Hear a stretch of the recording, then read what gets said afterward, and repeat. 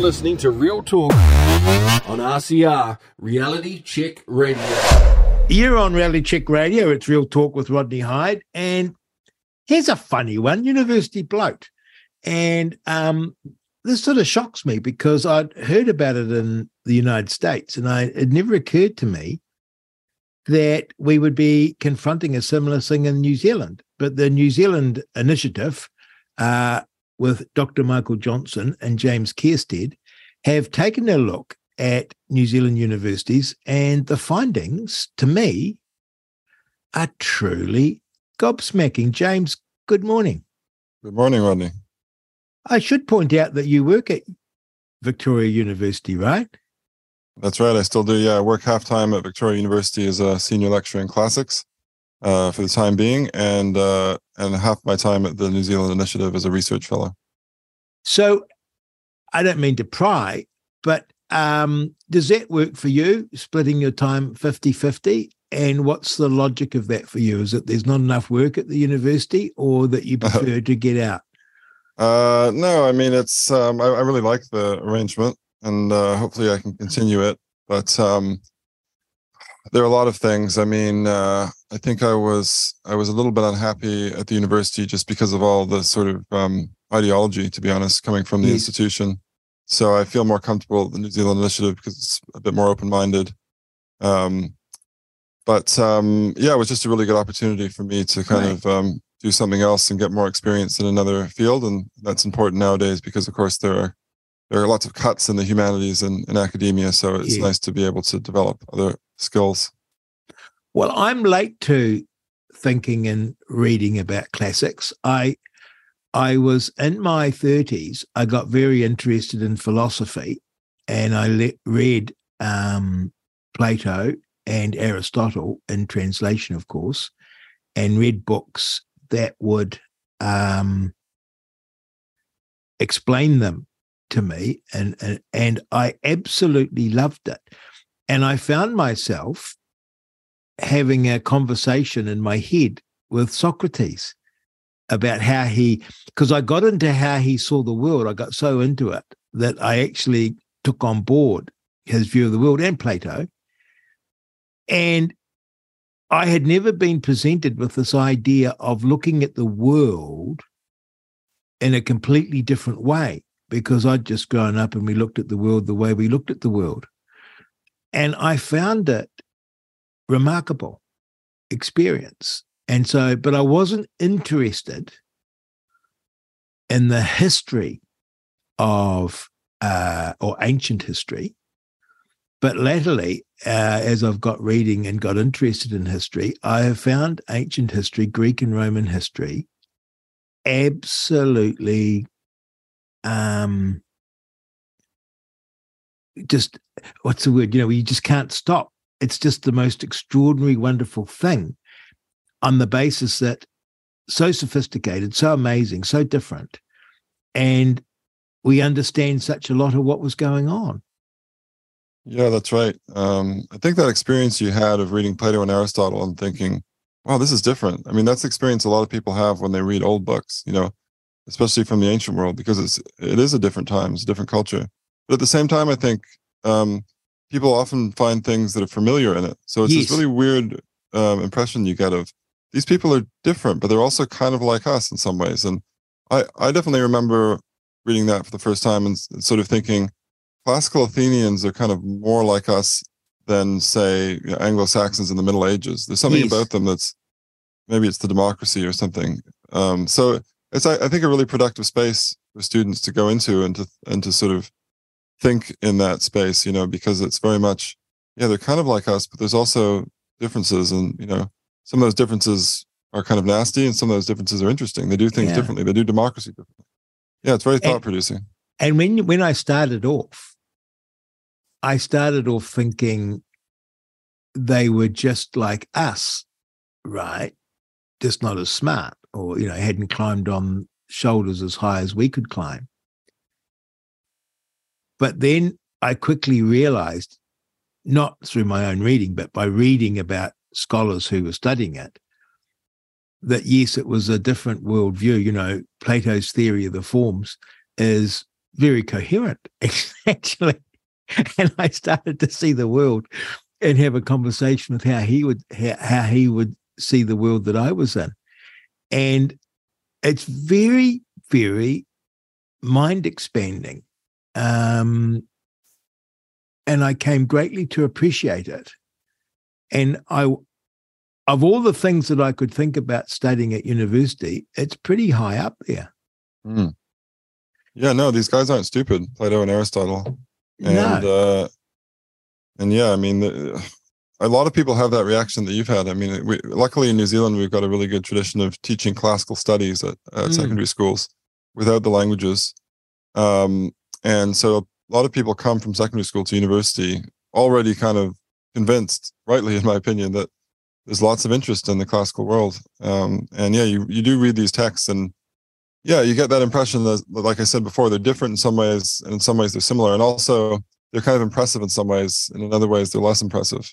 Yes. But you definitely often have this experience. I remember this experience very clearly when I was at university. I went to see a production of Sophocles' play Antigone. And it's a very kind of dialectical play. Different people are making different arguments about, basically the play is about whether you should obey the law if it's something right. So Antigone kind of buries her brother, even though the tyrant of the city-state has said she can't, because she says, oh, there are unwritten laws. I have to obey the unwritten laws of the gods. So it's a very philosophical play. And I just remember hearing all these beautiful speeches on the different sides of that argument and thinking, we actually have something to learn from these people. We have something to learn from these people that are now like 2,500 years in the past. It's astonishing. Yes, it is astonishing. And the other thing that amazes me, and correct me if I've got this wrong, but I got fascinated by Julius Caesar, amongst others, because they were great men. There's no way around it. They were big men, and you're trying to understand how they could become so big and bestrid the world, to quote Shakespeare. But that a school kid in the old days, 50s and 60s, would be learning Latin and would be reading the commentaries. So Julius Caesar's account of his 10-year war in Gaul, and the student would actually be reading, as I understand it, what Caesar wrote. Is that correct? That's right. No, that's right. I mean, that's what I did when I was at secondary school in England. And actually, Caesar's often one of the first texts that you read when you're studying Latin, because, he was a very energetic, vigorous chap, and very straightforward, I think, in some ways, although also with the ability to kind of deceive others when he needed to. Oh, yes. But his prose is very straightforward, actually. It's very direct. Because of that, his sentences are relatively simple. So, yeah, I mean, we read a lot about his campaigns in Gaul and, trying to go over to England and that kind of thing. And my colleague at the university, Jeff Tatum, he actually has written a commentary. He's written things on Caesar, including a reader, the most interesting passages of Caesar's prose for, packaged for people who are starting Latin. So you can look up the notes at the end and stuff. And yeah, all this stuff, as you say, it's amazingly accessible. You can't actually read the words of this person who, as you said, is this gigantic figure in human history. And who died before Christ. That's right. And that's the other thing. I often tell the students, you should always sort of keep that feeling of wonder that we're reading these works. I mean, we can read Homer as well. I mean, yes. Homer was written down, well, it's actually kind of unclear when, but it's probably sometime in the 8th or 7th centuries BC. Yeah. So that's like 700 years before Jesus, obviously. And and you're reading this very ancient Greek, and it's just kind of mind-blowing. And Herodotus? Yeah, Herodotus. I mean, that's 5th century BC. We've got a lot from the 5th century BC, but still, it's astonishing. And the stories that Herodotus retells in his work, the histories, a lot of them are about Persia, and they're about Egypt, and they're about, this earlier periods, right, going back to the 6th century BC. So, yeah, and as with Herodotus, as with all these sources, you can't trust everything that you read, obviously. No. But still, it's an amazing gift, I guess, from the past that we still got these guys. And a lot of it was lost, of course. Like the vast majority of ancient Greek and Latin literature was lost. And recently I just put up on my Twitter, I said to the world, if you could magically recover one lost work of antiquity, what would it be? And I thought, oh, it's just like a kind of niche thing. And I got so many responses. I got you dozens and dozens of responses, people suggesting various things that we know existed, but we've lost and we can't read it. So that's the other side of it, is that we have this wonderful stuff, but the amount we've lost is also huge. Yeah, it's like we've got 1% or something. Something like that, yeah. And that was the big loss, the burning of the library at Alexandria. Or was it just? I think that was a very big deal. I think there's other things as well. I mean, you're talking about scrolls. I mean, what you really need to do to be transmitted into the modern era is be copied by monks in the Middle Ages. Yes. There's some transmission of text through the Arabs, through Muslim scholars. Yes. But most of it goes through Byzantium or through Christian monasteries in the West. And going through Christian monasteries in the West means that there are these scribes in these scriptoria, these rooms where they're copying text, who are copying you. And a lot of them, once you're into the Middle Ages, they don't necessarily know Greek. They know Latin, yes, but maybe they're not familiar with the kind of classical Latin. So they make a lot of errors. They'll make a lot of mistakes. So the texts that do survive are often quite corrupted, as we call them. Yeah. But there's also loads of texts which are just not copied. And there's a little bit of a sort of Christian bottleneck there. So the authors that survive tend to be ones who whose views are kind of, they're not Christian, obviously, because they're all pre-Christian, but they're sort of views that are compatible with Christianity. So Christians like Plato and Aristotle, especially once they figure out how to kind of meld them together. But Plato thinks that there's an immortal soul, for example. Yes. So he's always copied. And there are these guys, very tantalizingly, we know about all these philosophers before Plato, the pre-Socratic philosophers. And from what we can tell, they have these really interesting ideas, like much wider array of ideas than even in Plato and Aristotle. But we've lost them all. And it seems to be because the Christians really didn't like those guys. And so another example, sort of like the FBI with Facebook or something. Yeah, and another example of that is this really fascinating poem, Lucretius, De Rerum Natura, which means yes, on the nature of things. And that we do actually have, but that really hung by a thread. There was one manuscript that was found by this Italian guy in the Renaissance, Poggio Bracciolino. And he just found it in a monastery, I think in Germany. And that's why we have that work. And that work is a highly sort of anti-religious work. He says, everything can be explained by the movement of atoms in a void. Everything we see is just the product of atoms coming together. And it's another one of those moments where it's like it's astonishingly modern. But then he also sort of says weird things like, the moon, that's exactly the size it looks. It's not really far away. It's exactly, he says strange things like that. But then a lot of it is actually kind of along the right lines. And we wouldn't have known about that. Well, we would have known about it, but we wouldn't have been able to read any of it if it hadn't survived. And that's our best evidence really for this whole life philosophy called Epicureanism, yes, which was a huge thing in the Hellenistic period, the period after the classical Greek period. So, I mean, there's all these ideas and, worldviews out there that we're trying to recover, and we've succeeded, but yeah, we've also lost a lot of the picture. So to me, that makes it even more fascinating. It is extraordinary. Just hearing you talk, I just get so enthused. And what, well, we got onto this before Bloat, but what made you decide, you learned classics at school in England, which is something I wish I had learned, but what made you decide to commit to it as your area of study and expertise? To be perfectly honest, I mean, I did like it. I remember first time I started studying Greek, I really loved it. And I'd previously been read Greek myths by my mother. Yes. By Robert Graves or someone, was it? It wasn't actually Robert Graves. I mean, that would have been a more kind of classic take, but it was just sort of random retellings of Greek myths for children's books. Not very sophisticated, but it really got me into it. And then when I went to England, I had the chance to learn Greek. I started doing Greek, and I remember really enjoying that. But then what it came down to in the end was that in England, the subjects you can study at university, they have a much more narrow curriculum.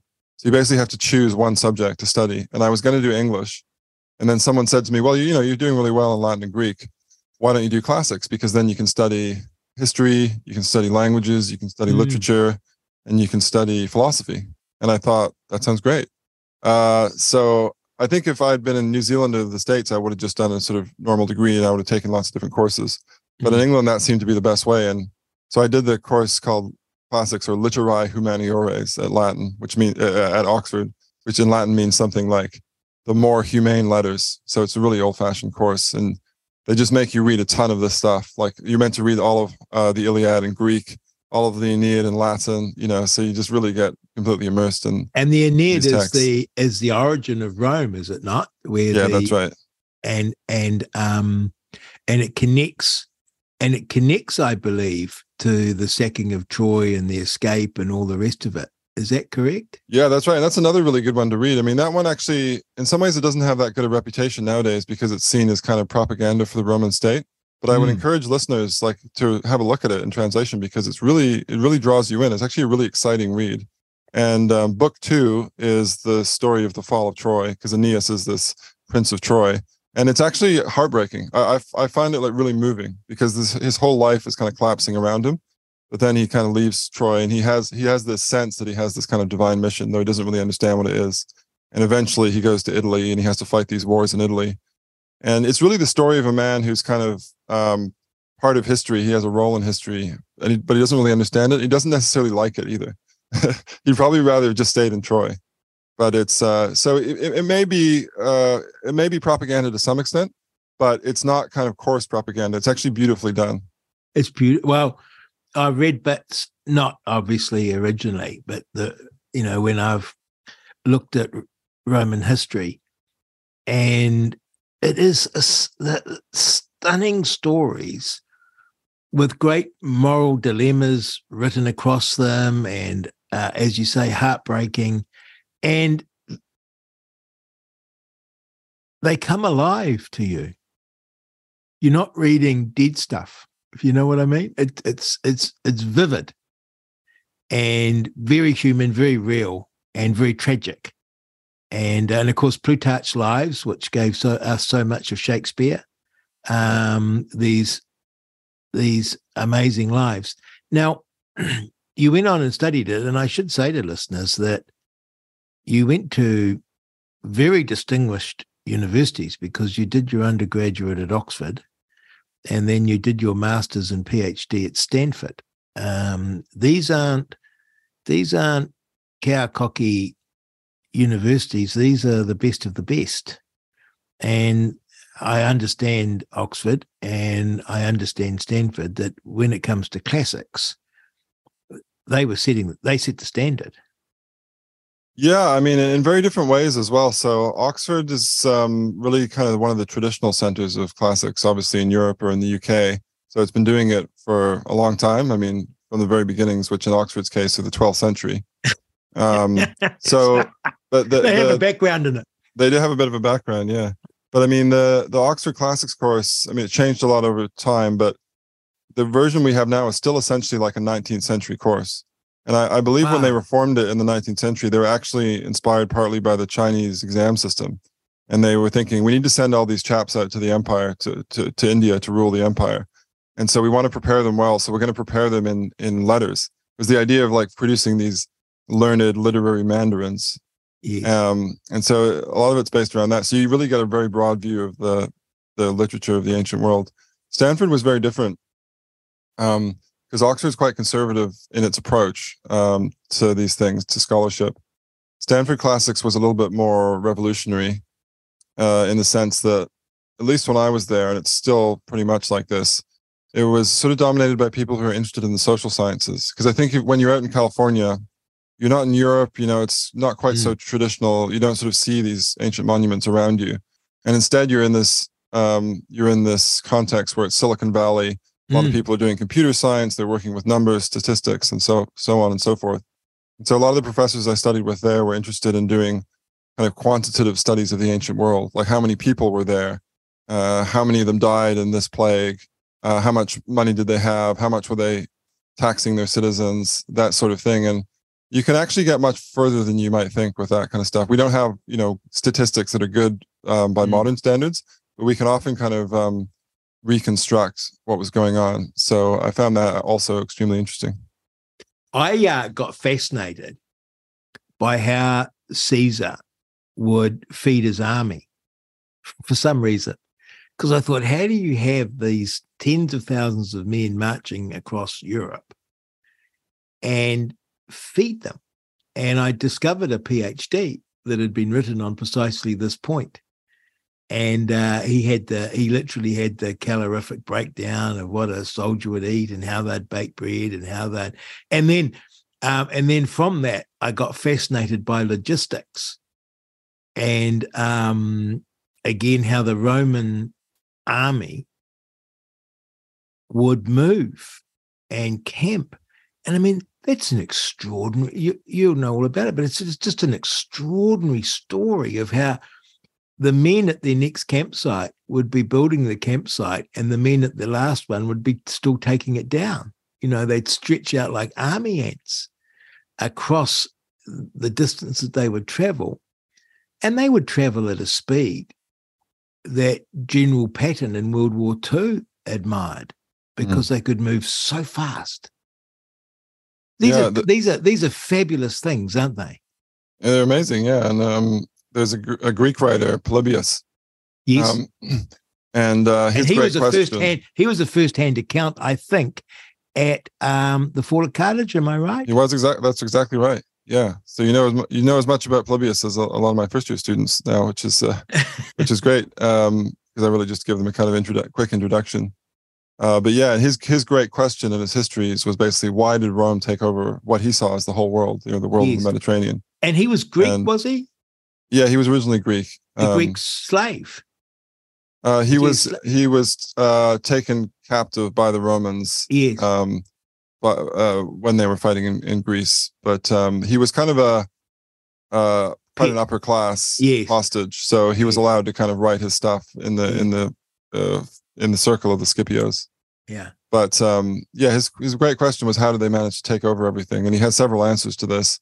One is their peculiar constitution. But another one is just look at how good these guys are at building camps. And he has this whole description of how the Romans built camps and how quickly they do it. And obviously, the Greeks know how to fight wars. I mean, they have a long experience of that themselves. And obviously they defeated the Persians and so on and so forth. But they're really impressed by the Romans and what they achieve. And the Romans learnt from the Greeks and built upon it. They'd learn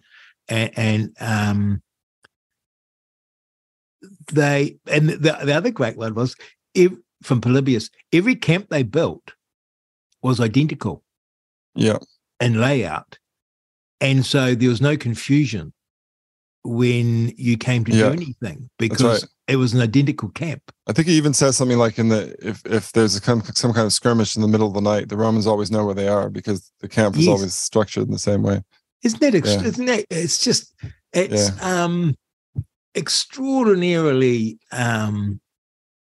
wonderful, and I guess what I love about it, James, is that we know such a lot because there were people like Polybius, not just writing it down, but analyzing it. I mean, these are the Herodotus sort of invented history.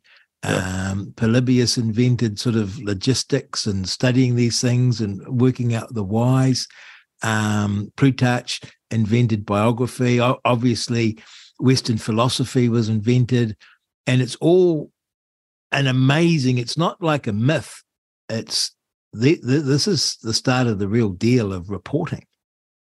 Yeah, I mean that's something that Thucydides stresses actually in his history of the Peloponnesian War. He kind of says, I was there, and not only that, I interviewed people who were involved in all these battles. And he actually sort of says, it's funny because I interview people on both sides, and they actually have quite different views of what went on. So he's aware that people have different sides to a story, and he tries to reconcile them.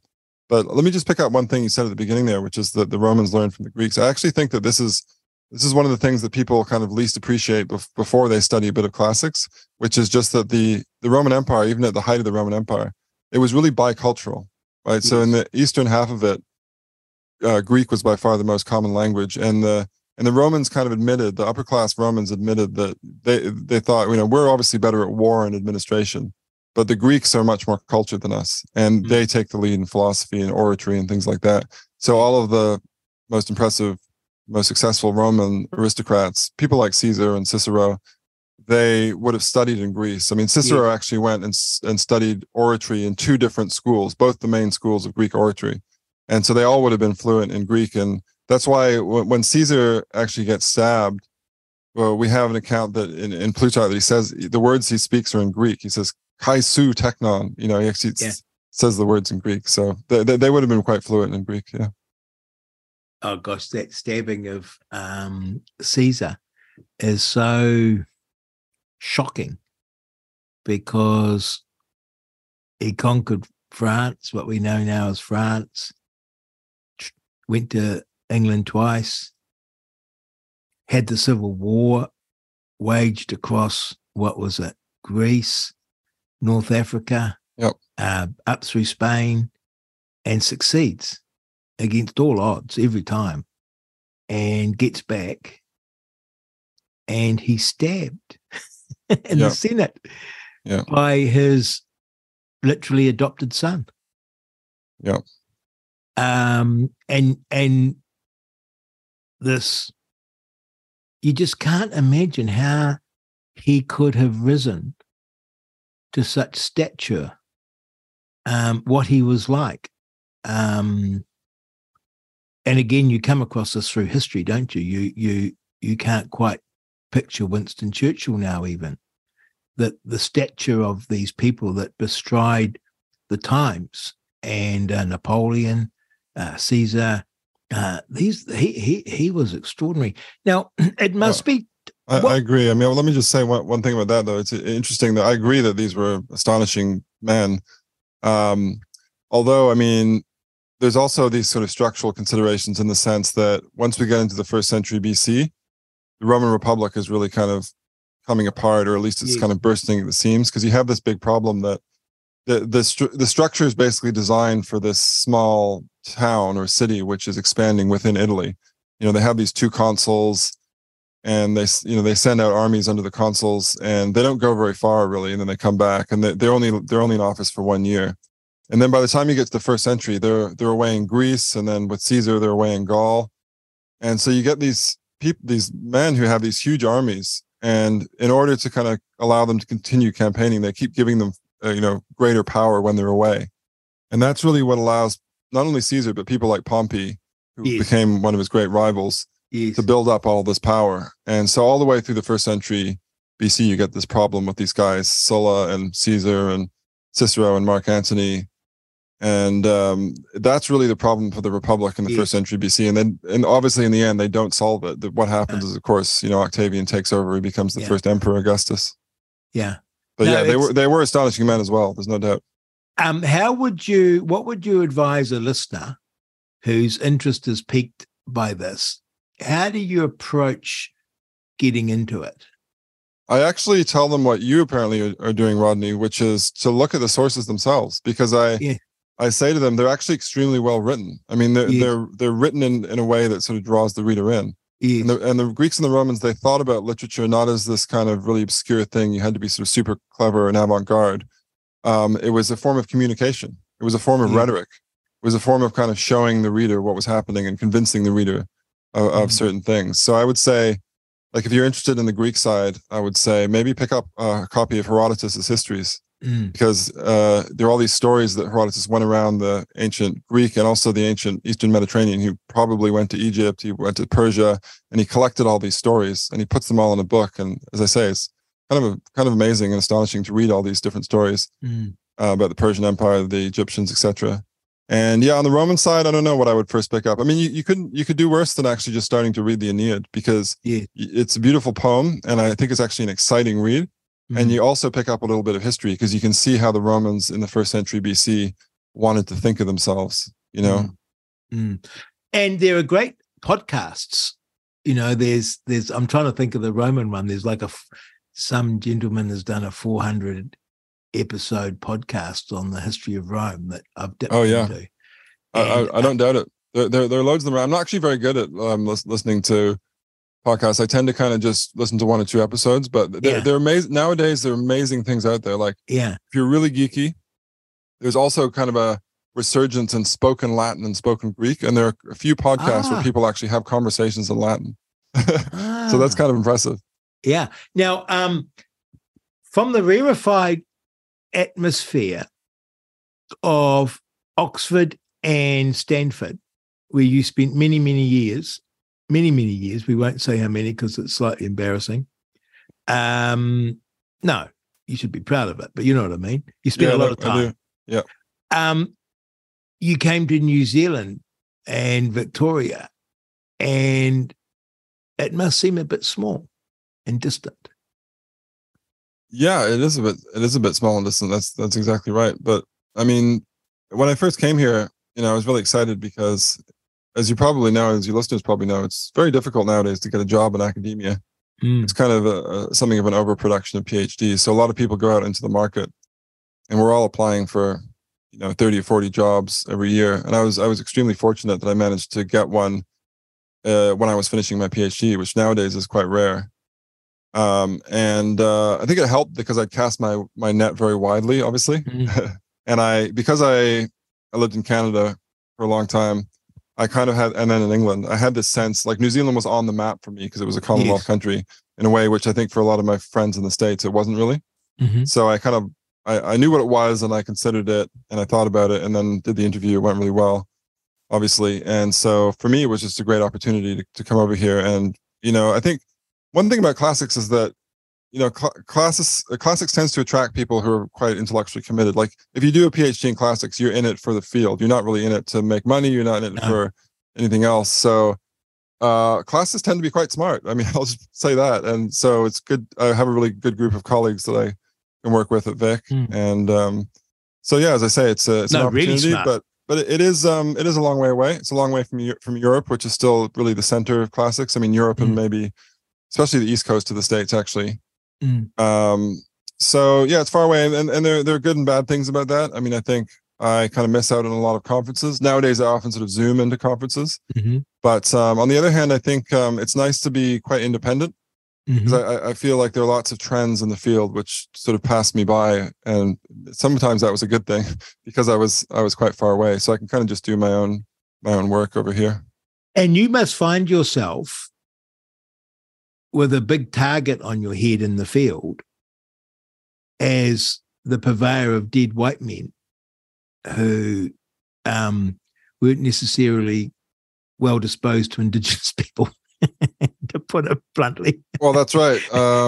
You are a great headshot for the culture wars. All right, tell me about it. I mean, it's actually a huge thing within my field as well. So in the States, there's this pretty, well, I don't know if it's a large movement, but it's a very kind of loud one. I mean, you can see it on social media, and it's quite sort of strident, which is this movement to sort of talk about classics as implicit in white supremacism and all that. And we have to kind of divest ourselves of this original sin of white supremacism. And as you can probably hear already, I'm a bit skeptical of this, but it's associated with some quite powerful people in the States. I mean, so Donna Zuckerberg, who's the sister of Mark Zuckerberg, she's actually a classicist. I mean, I don't think she's in the field anymore, but she did a PhD at Princeton, and she was very much of this view that, the field was inherently white supremacist. But I don't really see that personally. I mean, I think I very confidently say there are basically zero classicists working in classics programs who are white supremacists in any kind of ordinary meaning of the term. But of course, academics, they have a sort of special meaning of this term, which is extremely broad. Yes. And I mean, one of the things they miss, I think, is just that what they often do is they sort of focus on, basically they go to the white supremacist website. So they go to kind of stuff written under Mussolini or Hitler, and they find connections with classics, and they say, oh, look, these people are drawing on the ancient world in order to kind of boost their views. And that's obviously the case. I mean, especially with Mussolini, he really wanted to sort of revive the Roman Empire. Yeah, so there is that's an element of it. But if you're in Rome, it makes sense, right? Yeah, but it's kind of bad methodology, right? Because you don't just sort of look at that aspect. You also have to look at everything else. And you find, if you look at everything else, you find that who are other people who were inspired by the classical world? Well, there's someone called Karl Marx, who actually also studied classics for his PhD. Yeah. There's people like John Stuart Mill, who was kind of a centrist liberal, right? So there are all these people across the political spectrum who were inspired by the classics. And that's actually no surprise, because European education, especially at the elite level, was always founded in the classics. Until very recently, it was overwhelmingly founded in the classics. And so, and the ancient world is a huge place. It's very diverse in its own way. It has lots of different stuff going on. So it's really no surprise that anybody who was working in anything basically in 19th century, early 20th century Europe, they found they were able to find some inspiration and some support in the ancient world. So I don't think it's not that, you start studying classics, you become a white supremacist. I think that's absurd. Of course. But the other odd thing about Miss Zuckerberg is it's always these privileged type Princeton professors that have this overweening guilt of, whiteness and maleness and all the rest of it. But the more peculiar thing to me is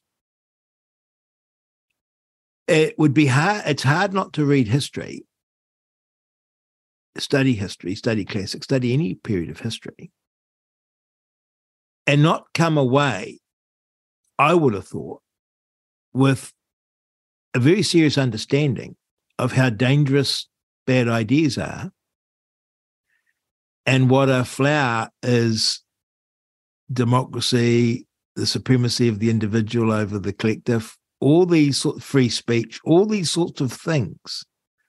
Because the study of history is a study of tyrants, and the study of the classics is how at some stages the tyrants were tossed out. And they're looking at this and imposing a tyranny. You know what I mean? A thought tyranny on the world. And I just find that, classics and ancient history, of all the things it would teach you, would be this wonder and openness. It's like science. Science, likewise, has been totally perverted. It should be the last thing that should be perverted. I can understand perverting psychology and sociology because, they're not great fields of study. But you make a good point. So like one of the things I'm interested in, and one of the reasons I find ancient Greece in particular interesting, and I basically tell the kids this when I'm teaching first year. I used to have this course called The Greeks, which was an introduction to basically the whole of ancient Greek civilization. Now we do it in an ancient civ class, but I'm effectively teaching the same story. And what I say to them is, if you look at the first complex states, as they're called, that emerged in the Near East, it's really kind of the same structure again and again. And you can even see this in sort of very different empires which emerged in different time periods, like the Khmer Empire and the Aztec Empire. They all basically have the same structure. You've got this big man at the top. It's almost always a man. And he kind of dominates. The elite has a kind of monopoly on certain types of precious metal, or they have a lot more of it than everybody else. And they build these kind of pointy buildings that are meant to express the fact that they have an especially close alliance with the gods. Sometimes they say they're related to the gods. It's a very hierarchical system. And so one of the interesting things is that in Greece, after the Bronze Age collapse, when things start happening again in the Iron Age, so we're talking about sort of 1000 BC, 900 BC, 800 BC, when the ancient Greece we know and love starts to develop, it actually takes a very different path. It's actually much more egalitarian. And you start having these city-states, which are kind of republican in a weak sense, or eventually in the classical period, they're democratic. And so actually one of the most distinctive things about Greek history is that it's more kind of democratic, maybe even more liberal democratic. So to me, it seems especially weird to say, if you study Greek history, you're going to become a fascist. It's like, no, if anything, if you study Persian history, you're going to become a fascist. Although actually, of course, this is something that people forget, and it should be really obvious. Just by studying the past, you study a past kingdom or monarchy, you don't automatically adopt the same political views as people had at that time, right? So you could be a great student of the Nazis. Exactly, you could be a great student of the Nazis, and maybe you were doing that precisely because you dislike the Nazis. I think that most historians nowadays who study the Nazis, they don't become Nazis or want to. They think this is horrific, and we want to understand how it got that far, right? So, but the thing you said about Princeton, it's interesting because Donna Zuckerberg isn't actually a professor at Princeton. She just did her PhD there, and then she was an independent scholar for a while. But I think she's kind of left the field now anyway. But, there are people, for example, Brown University, which is another one that's extremely wealthy, has something like a $5 billion endowment. And there's a scholar there who published this article saying, classics must burn. You should burn classics down because it's so racist. And I just think it's very easy for people to say that when they have a position in the classics program at Brown, because they're never going to lose their job, right? And the worst that might happen to them is that they're going to change the title. They're going to not call it classics anymore. They're going to call it ancient civilizations, or they're going to call it ancient history. I think those people need to understand that it's kind of easy to do that there when they're never really going to be in danger. But a place like Vic, the battle is like the field is fighting for its life. Yes. Right. And so if we go out there and say our field is racist, then it's not helpful. The vice chancellors, I mean, they're looking for any excuse to cut us and shut us down. Right. And literally, I mean, there's languages at Vic now that are just not going to be taught. And so it's not helpful. I mean, also the more important thing is I just think it's not true, but it's also kind of extremely kind of unstrategic to say, yeah, we're the field that hates itself. That's just not going to convince anybody to sort of keep us in existence. Well, it's a great discussion for another day too, because it's the self-loathing, and the ones that are calling us fascists are actually fascist. It's so inverted, the whole culture thing. And of course, to me, I'd get rid of everything in a university and keep classics and science. That's great. I can get behind that. I really would. I think there should be a broad array of subjects, and I am concerned at the moment, especially with the other European languages. I think those are important too. Yes. There's a lot in the humanities that I would defend. Yes. There's also stuff in the humanities that I find very hard to defend. I mean, I read an article in the Spinoff a few weeks ago by I guess a colleague, but and I'd like to sort of defend and be with colleagues, but it basically said, I'm employed in this field, but I'm not actually doing this field. I'm actually doing radical left activism. It basically sort of came out and said that. And I thought, yes. Okay, so why are you getting taxpayer money for that? Because a lot of the country is right of center, right? And you just have to accept that people have different views. They're paying you to do that subject. They're not paying you to be a political activist. And if they knew that, they would probably be less supportive. And I think we've seen this across the Western world. We can see this in surveys, especially in the US, where they ask people questions like, do you think that universities are a force for good in society? And there's been this huge drop in support, especially among Republicans in the US. Basically, the majority of Republicans now in the US think that universities are a net ill. They're actually doing harm for society. And put me down firmly in that camp. A lot of people are thinking that way. Yeah.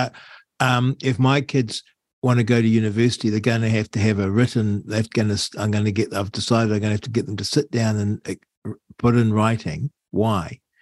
And if it was to go off and study classics, I would be behind it 100%, as long as it wasn't at Brown University and or Princeton. But you know what I mean? The idea that when I was growing up, it was a great privilege to go to university, and it was just this wonderful mind-expanding universe, not just in the ideas of the subject that you were studying, but student life and the lecturers and the tutors, and the experience was just wonderfully, it just blew my mind. It just opened me up to the world.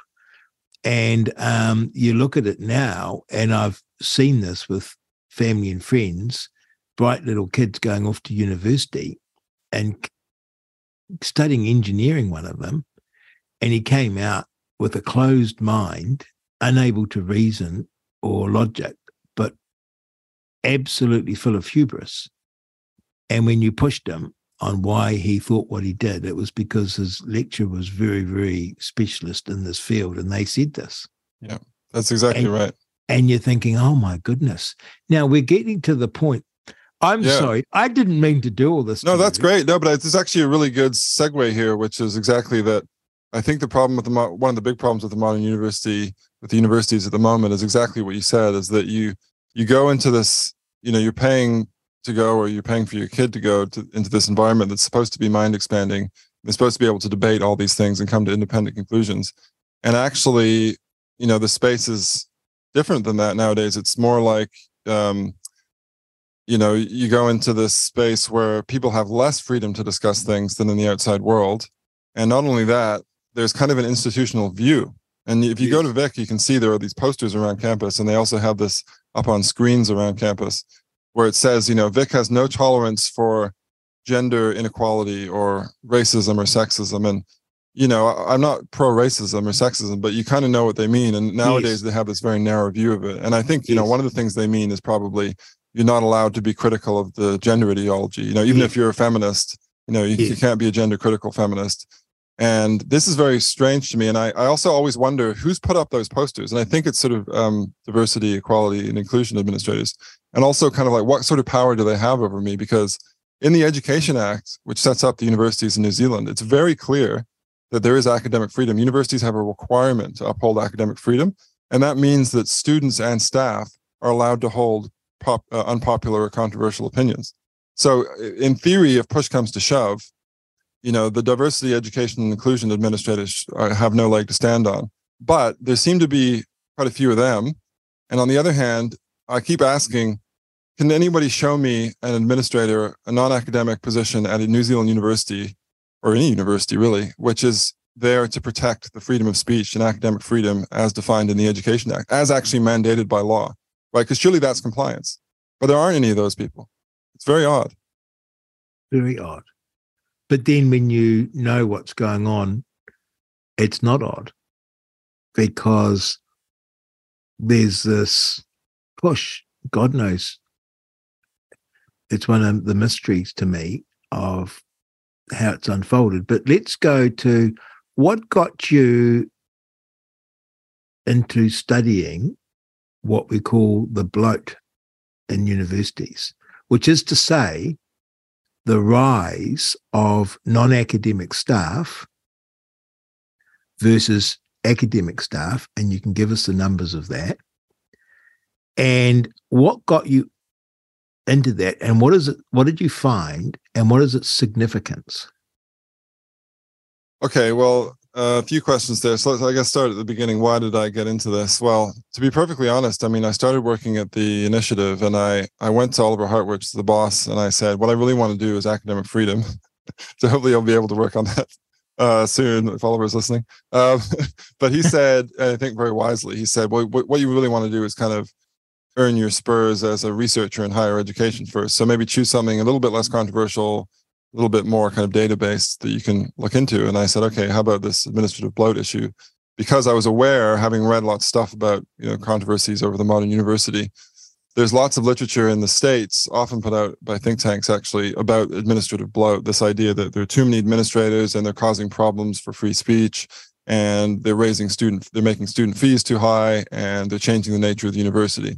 So I thought, okay, well, often in New Zealand, just because of there's sort of fewer people here, I guess, there's a lot of stuff which just isn't done or hasn't been done yet.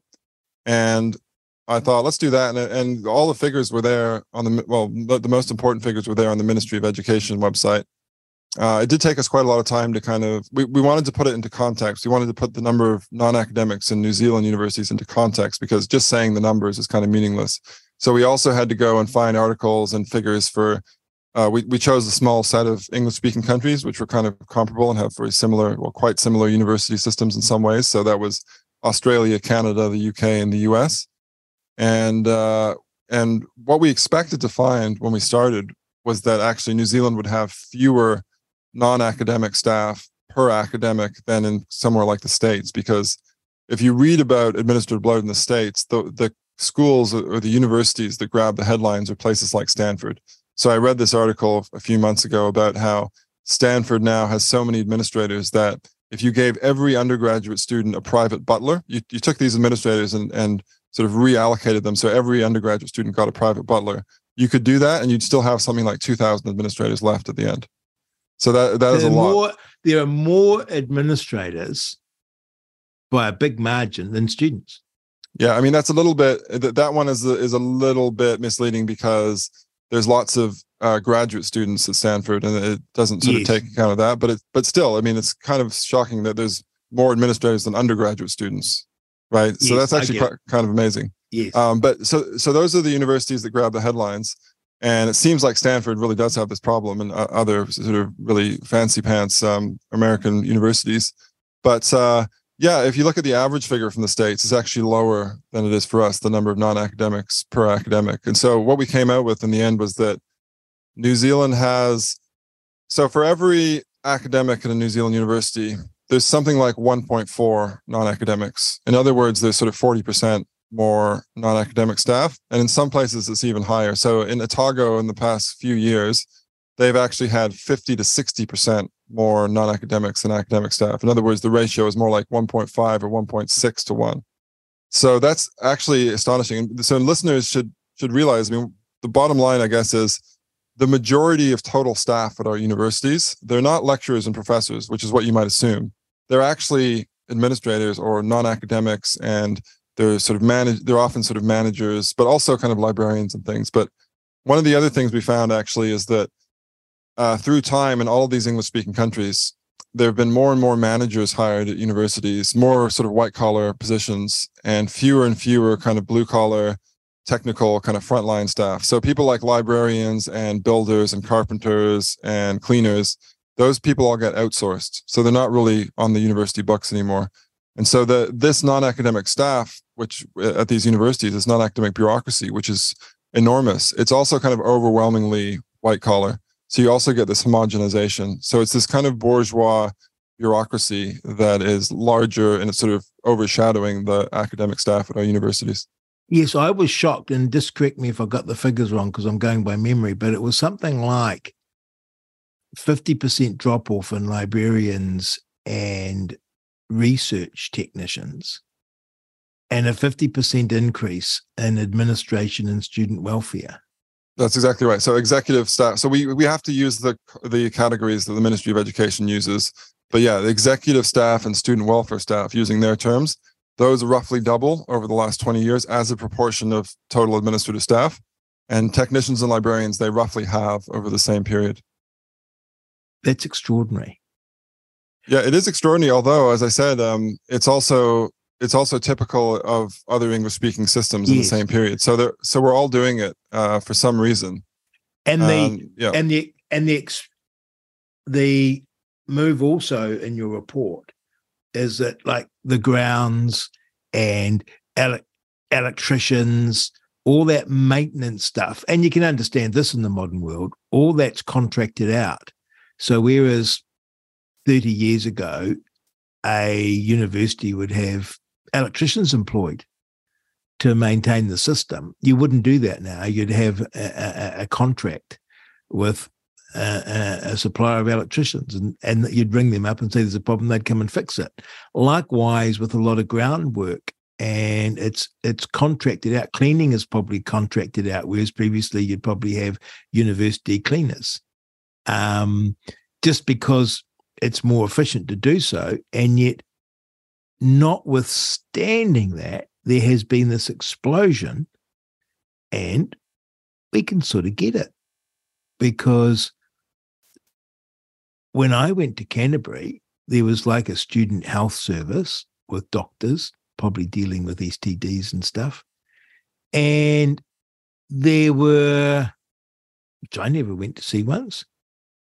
So and then say. I think, sorry? Yeah, as I say, you say. I had to quickly add that.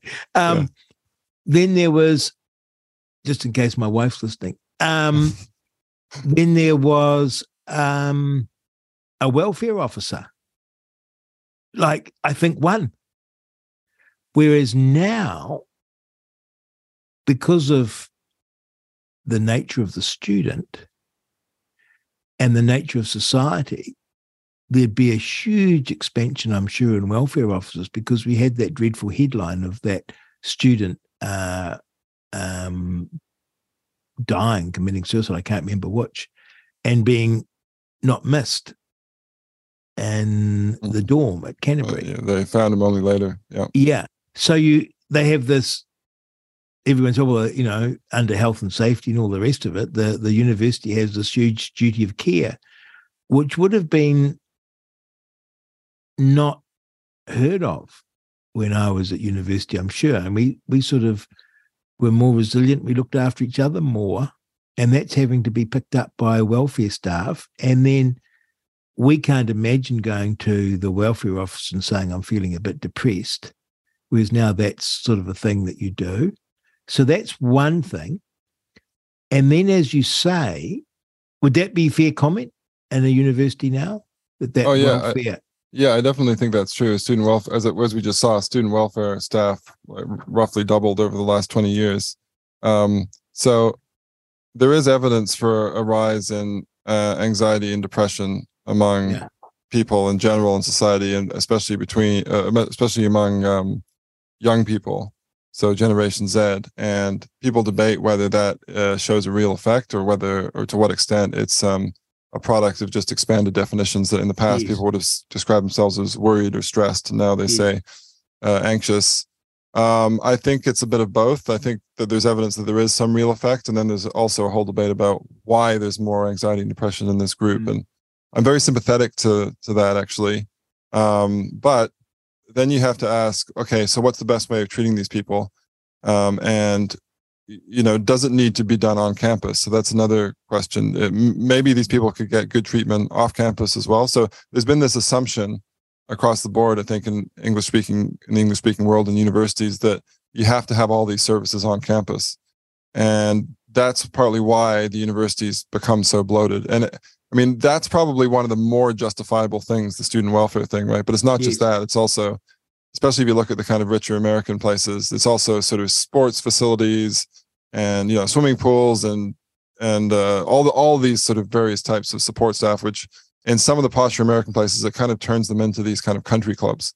They have grand pianos, and they have volleyball, outdoor volleyball places, and all this stuff, and all these support staff for that. So I think that the therapists are probably the more justifiable side of this. Now, New Zealand universities don't necessarily have all that stuff, but they still have grown in those departments over the last 30, 40 years. Like even things like recreation centers, I think, are much larger and better staffed than in the old days. Although I have to say that actually, like the bigger categories, the growth which have seen the categories which have seen the most growth, there are also things like executive staff. So that's just kind of managers. There's strategists, basically. We've done that. We've done the welfare. And can I just add one thing? Sorry, because you asked like another question a while back, which was good. Are you talking about this? Which is this whole thing of they're outsourcing all of the technicians and the cleaners and stuff. And I just want to point up the irony of that, because it's really interesting and peculiar that, so over the last 20, 30 years, we've basically said to the janitors and the builders and the carpenters and the painters, thanks guys, we're not going to give you a proper job. We're just going to contract you out. So those people are still actually on campus working. They're just not part of the university community in the same sense. So, they're probably not part of the tertiary education union. I don't know, but I mean, there are various ways in which they're sort of more distant from the university community. And at the same time, we have all these academics who are more likely than most people in society to describe themselves as Marxists. They're constantly going on about social justice and how they're on the side of the common person. That's very ironic, right? Because they're not doing anything for those people. They're in this institution, which is actually treating them the white collar bourgeois people are treating them extremely well, of these long-term contracts, and the little people all got outsourced. So yeah, very strange. It's almost a feature of left wingers to be dismissive of working people. And, Karl Marx was, for example. But he liked his maid a lot. He liked her that was a lot, unfair. but he wasn't very nice to her son. That's right, yeah. Or his son as well. But I noticed it even around Parliament, and not to pick on my party or me, but like I'd noticed national MPs chatting away to security guards, they'd know them by name around Parliament, and the Labour MPs would just walk past them. And it was very stark and odd to me. It's this hypocrisy of it. And it's not one or two instances. It's everywhere you look. And here you have the university, which would be filled with diversity, equity, and inclusion officers.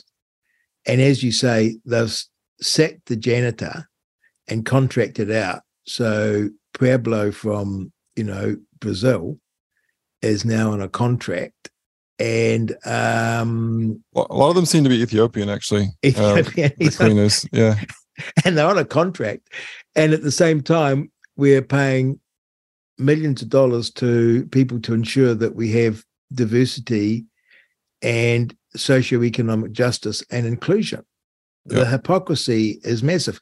And that's where we come to this administrative staff, because are they all sort of sitting there writing strategies and explaining how we can prevent Don Brash from giving a speech on National Party history on campus? What the hell are they doing? What are the I get the welfare staff, we get what they're doing. We've got computers now. There's no one there with a balance sheet writing it in a book. What the hell are these administrative staff possibly doing in a university when it literally doesn't have to earn its money, in a sense? It just balloons in from government. Oh my God, what are they doing? Well, I think that, to be fair, because there's so many more computers, I mean, there's quite a big IT staff, and I actually find those guys they're usually guys. I find them really helpful, right? Because I don't really understand computers. And so sometimes there's a snafu and I'm helpless, and I just phone them up and they're very helpful. And actually, in general, sort of when Michael and I wrote this report, we kind of wanted to be really clear that in general, we've actually had quite a good experience of university administrators. So the people who are helping the frontline, what you might call the frontline mission of the university, which is learning and teaching and researching, those people can be extremely helpful. So librarians are obviously helpful to research. And the ones that I've had contact with in Vic, as I say, have been very helpful. What about the strategists and stuff? What are they doing? I don't really know, but I mean, every so often we get the stuff coming down from on high about like a 5-year plan or something, or the university strategic goals.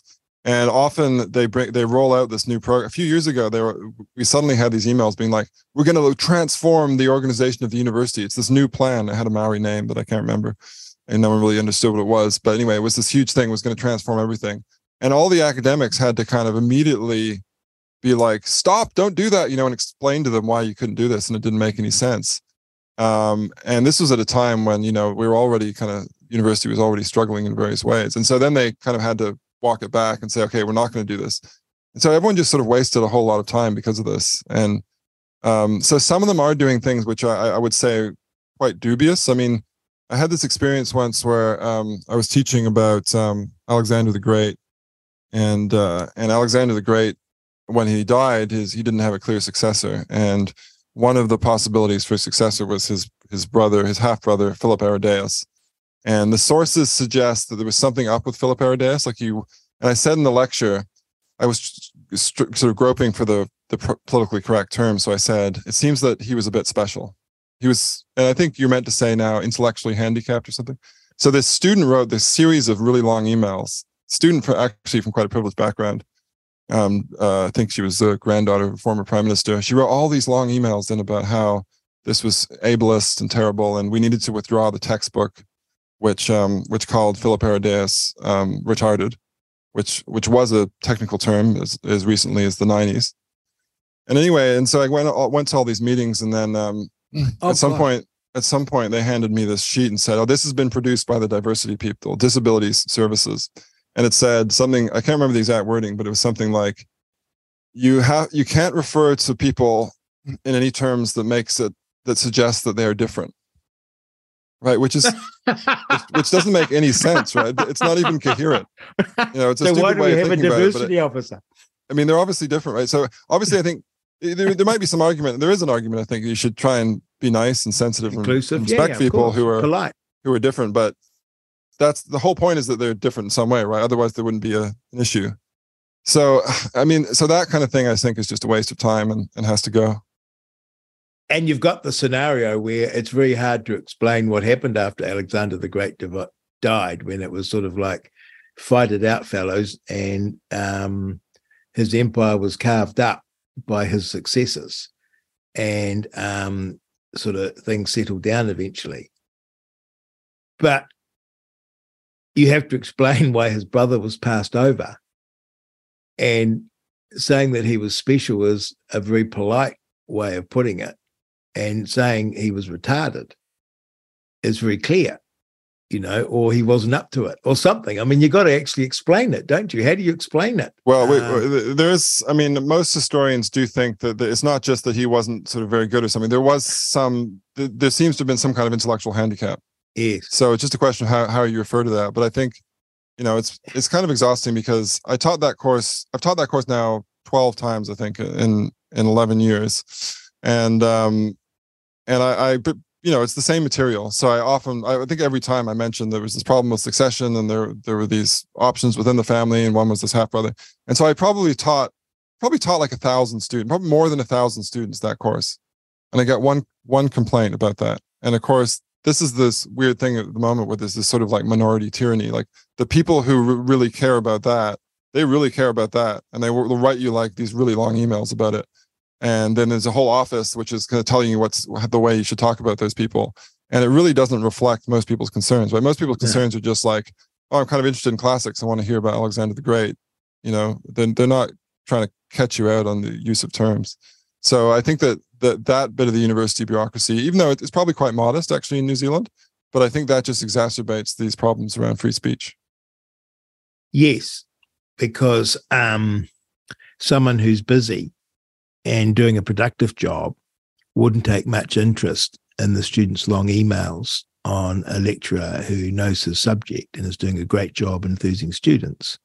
Because in casting around for a word, he said, special, and that you had a textbook, a very good textbook that uses the word in back some years retarded. Yeah. And if you were busy, you'd say, oh gosh, poor thing, we'll sort of listen to her and take it on board and sort of maybe say something and say, look, someone got upset, and you'd move on. But of course, now it's like a federal case. Yeah. And we have seen, and of course. Well, and I will say as well that there's this strange thing, which I mentioned earlier, where it's kind of like in these situations, there's always some office which is supporting this sort of politically correct stuff. Yes. And I always sort of think, okay, so who's the administrator? Where's the team that is here to support academic freedom and to support the lecturers? Yes. Oh, you don't have anyone for that. Okay, well, that's a shame. I think that one of the things is a little bit controversial. I don't really know what's going on, but like one theory is that the universities nowadays, because it's all based on this bums on seats model that you get your funding according to how many students you have. Everybody's terrified of the students turning off the students, the students sort of think, oh, this is a racist lecture, ableist lecture or whatever, so I won't go anymore. But I think people need to just sort of not panic, and they need to kind of look around. And as I said, the reality is that in that course, I've taught thousands of students. I look at my student feedback; it's usually extremely good. They say it's a really good lecturer, very enthusiastic, drew us into the material. And then there's like one person who's just very mad about this word because she's, she has this certain political view, which is, I think, fairly extreme. So I think that, it's kind of like if you're at a business and you're selling coffee and everybody loves it, and then one person is mad at you. The business, the sensible thing to do for that business is just to carry on, because you might turn off that one person, but you want to keep doing what you're doing because everybody else is happy, right? And there's a danger too. And we see that with Jordan Peterson, because without being condescending, it's very easy as a university professor to be precious and to be very protective of your academic freedom. And so when you have an administrator walk into your office and start lecturing you about how basically your speech code, right? It's understandable why a professor would react sharply to that, because I've had the good fortune to be a university lecturer, and to make it engaging, you're sort of on the edge of it, because you're trying to keep it lively and keep students engaged, and you're literally like a comedian or something. You're on stage and you're in the moment and you're feeling the bulk of the class. And I know I would have someone squirming, because you're on the edge and, describing it. And if you suddenly have to be conscious of a speech code or the one person that could possibly take offense, your lectures are going to become so much less spontaneous and so boring in terms of how you'd present it, which Yeah. again is part of a feature of being a lefty, is to be extremely boring. There's no jokes, there's no humor, there's no outlandishness. It's all just, you could just give up and you could just get up there and Yeah. read your speech notes and hand them across to the Yeah. authorities and say, here's exactly what I said. No, I mean, they're the new Puritans, right? That's used to be Yes. a kind of Christian conservative thing to have a Yes. metaphorical stick up your behind, but Yes. now I think it's gone to the other side. So it's very interesting to see. But no, you're absolutely right. I mean, I think nowadays, especially, you have with this bums on seats model, it's kind of like a popularity contest. So when you lecture nowadays, you sort of have to be a stand-up comedian. And Yes. so I put lots of jokes in and I try and make it engaging. And you can see, like you get this weird kind of feedback, even though people are silent. You can tell when they're looking at their phone and when they're actually looking at Facebook or whatever they look at nowadays on their computer. So you're trying to like say, no, this stuff is important. Yeah. And and sort of jokes, it's kind of hard nowadays to know what you can sort of get away with, even though it's probably not the way of thinking about jokes. But there's also this thing, which is actually in some ways even more important. And that's just that there are realities about the ancient world and about whatever the subject is, whether it's Shakespeare or biology or whatever. There are realities which are now deeply un-PC, and they take you into areas where you're kind of walking on eggshells. So the ancient world was a beautiful, interesting, complex place.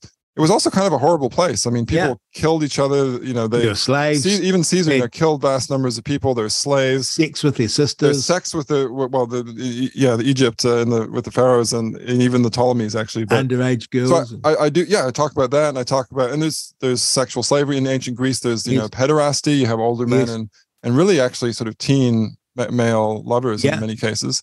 And it's like, obviously, you and I and everyone listening probably is sensible enough to realize that when I'm talking about that in the lecture, I'm not recommending it, right? No. It's something that happened in the past and you need to be aware of. But nowadays, it's always like, is there going to be some radical student or staff member or whatever who talks about that? He must think it's a good thing to do or something. So Oh, and by the way, I mean, so one of the problems with these kinds of conversations is often just that. So it may be the case that I'm just paranoid and I'm just hypersensitive, right? But this is why it's important with the academic freedom and free speech stuff to actually look for broader sources of evidence. So we've actually, I've been involved in a couple of surveys with the Free Speech Union and also with Heterodox New Zealand, which is a group of academics concerned about this kind of thing. And we just ask students and academic staff, how do you feel about discussing these subjects nowadays in the classroom? And there are things like the Treaty of Waitangi and gender and sexuality and race and so on and so forth. And it is an effect. So there's a significant number of them, a third to a half in most cases of academic staff or students who say that, this is actually something that I don't feel free to talk about at university. So it's kind of reassuring. It's not just me. It's a more general thing. That's extraordinary. And when the universities are facing a funding crisis as they are, they remind me a bit of the old Ministry of Works, because pre-1984, whenever the Ministry of Works, this is before your time in New Zealand, we had a Ministry of Works that did everything, built dams, repaired roads, whatever. And whenever a government wanted to save money, they'd cut the budget of the Ministry of Works. And the two guys who cleaned the snow off the Lewis Pass would get stood down for the winter, right? And then no one could get across Lewis Pass and say, oh, yes, that's because of cuts. And the money would be quickly restored. And you feel the same with the universities, because they say, oh, you're under a funding constraint. Oh, okay, well, we'll stop producing doctors. We'll stop producing, like really good things that we want. But what your report highlights is there's something like 1.5 administrators, or non-academic staff's a better word, to every academic. And so that's where you'd be looking for your savings. You wouldn't necessarily be closing half the medical school or cutting the students in the medical school. Yeah, you'd think so, also because, academics take a lot of training, and also the nature of the academic job market is that once you lose them, like once you sack people from New Zealand, they're just going to leave the country. You're not really going to get them back. Whereas administrative staffing, I mean, it's a little bit different. It's also, it's a big thing to lose your job in any situation, but it's a bit more like you'll probably go work for the government. It's a sort of, they have these general administrative skills. But so the academics actually get paid more on average than the non-academics. Yes. So that means that universities actually spend more on academics than non-academics, even though they're significantly more non-academics. So, but New Zealand universities, actually, it's interesting that if you look at the university reports, not all of them report how much they're spending on non-academics, which I find really interesting. But Otago, Canterbury, and Auckland do. And so in our report, we looked at those ones, and they spend about 45% of their total salary spend on non-academic salaries. So it's almost half. So it's a significant expenditure. So I would agree with you that if you're a vice chancellor now trying to make these very difficult decisions about effectively who to sack, there are lots of factors that go into that. But I do think that it's very difficult to justify these extremely high non-academic numbers, right? Because they're internationally high. So you can't just say, as people have said in response to the report, oh, the universities have gotten more complicated over time. They have, but they have in all these other countries too. So we still have to justify why the numbers are so high. And if you look at the plans that are currently in place for the number of non-academics and academics that universities have in scope for cuts, it looks like if they go through with those numbers, they're not going to change the ratio at all, right? So what we should see is we should be moving towards a decrease in that ratio, right? We should be looking at making it more like 1-to-1, or even having fewer non-academics and academics like in other countries like the States and the UK. But that doesn't look like it's going to happen anytime soon. Well, and you can understand why, because I just suddenly realized what's happened for sure. When you sign up to being Te Tiriti-led university, you're going to have a whole lot of treaty specialists advising you on proper protocol. And that is inevitable. And they can never be sacked, because that would be to abandon the principles of the treaty and to be racist. Also, no doubt, the universities have signed up to rainbow ticks galore, and that would mean specialist advisors checking everything, measuring everything to ensure that you're using, that Professor James Kierstead is using gender-inclusive language when he's covering the Peloponnesian War and the destruction of Carthage. That's so it's not something we studied directly, I have to say, in this report. So it's like, ideally we're going to have more time at some point to do this, but what you need to do, this is why we didn't do it, because it's a little bit more difficult to do. No university lists anywhere on its annual report, this is how many people we've hired or we're employing in the diversity, education, and inclusion space. But we could go through all the websites and just count, do like a literal sort of head count of the number of people who are doing that. My suspicion is, again, that we'd probably have fewer of those people than in fancy pants American universities, private universities. But there are some of them, and I've seen these job titles, and even in the group of people who aren't non-academics, but that are academic administrators, pro-vice chancellors, and those types of people, there are lots of positions which have in brackets behind them Maturanga Maori, or pro-vice chancellor for Maori, and people will justify these in various ways. Well, you've got a de facto co-governance, haven't you, operating in a university? Well, I don't know. It depends what you mean by pro-governance, but definitely there's the assumption in the university sphere is that we need to have a separate body of administrators, so a good number of administrators in themselves who are just dealing with sort of Maori issues and Pacifica issues, and I don't know how much of that is fully justified, really. I mean, because one of the things they say is, well, their educational outcomes are worse. But there are lots of groups in the university that have worse educational outcomes that we don't have a whole set of different administrators for. For example, males. So men get fewer degrees at this point. They're outnumbered by women significantly at the undergraduate level. And so there's no representation for them, right? So it's just this really weird thing how it's, there's a sort of political culture in the university, and everyone just assumes we have to have these pro-vice chancellor and sub-vice chancellor and super backwards reverse vice chancellors for Maori and Pacifica. But that situation is kind of not tracking reality. Like, people aren't checking in with the evidence to see this actually kind of makes sense. Just picking up that female-male ratio, is that seen in other jurisdictions, do you know, James? Well, so my colleague Michael Johnston is more up to breast with the statistics on this. I think that in a secondary school level, there's also this problem that men are behind. Now, it's interesting. It catches a lot of people by surprise because if you go back 30 or 40 years, men were ahead on all these numbers. But it's been at least like the last 10 or 20 years, it's actually been the reverse. So women do better. On the whole, educationally nowadays in developed countries, women are doing much better than men. They're getting more degrees. Now, there are certain fields. So if you look at PhD achievement, there's certain fields like engineering and math and physics where men are very dominant numerically. So very the vast majority, very sexist disciplines. Well, that's always the assumption, right? But that's not back to the warranted. Greeks. So, but then there are also all of these fields which are hugely dominated numerically by women. So one of them is psychology. Social sciences in general, I think, are a little bit skewed towards women. And social work, postgraduate degrees in social work are hugely skewed towards women. And so it's, again, this weird phenomenon where everyone is focusing on engineering and saying, isn't that sexist? But nobody focuses on psychology and says that's sexist, right? Even though it's the same thing. You're looking at the same evidence, is more men and more women. But you're going to have to get up to speed with the culture wars because women, it's the patriarchy because we've got the power, but going right back to Plato and Socrates and Alexander the Great, and we're having to correct history and put it right now. It's extraordinary. And I'm talking to Dr. James Kierstead.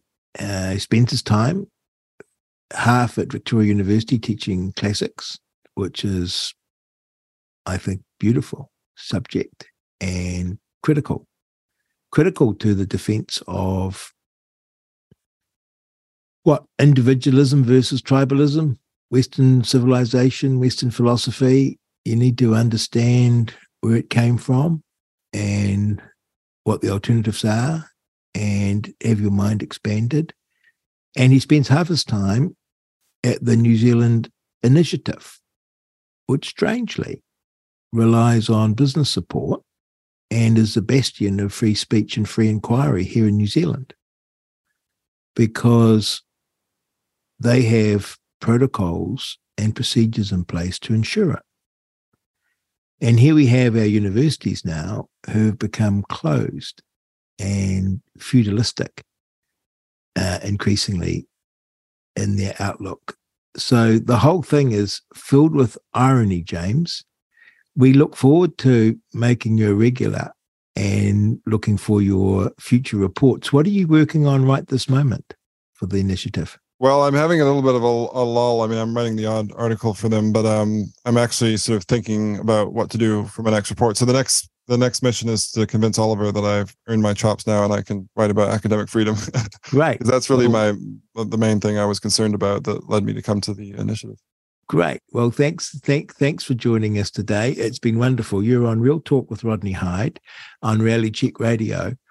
And what a fascinating thing. We got into talk about administrative numbers and we ended up doing this long dive into classic studies. And I didn't intend to do that, but that was great. It's great. And it's great to have someone who can just have it all at their fingertips. It's a beautiful thing. And I appreciate it very much. You're on Real Talk with Rodney Hyde on Reality Check Radio. Thank you for tuning in. Oh, and remember, you can send me a text at 2057 and email at inbox@realitycheck.radio. We love hearing from you. You're listening to Real Talk on RCR, Reality Check Radio.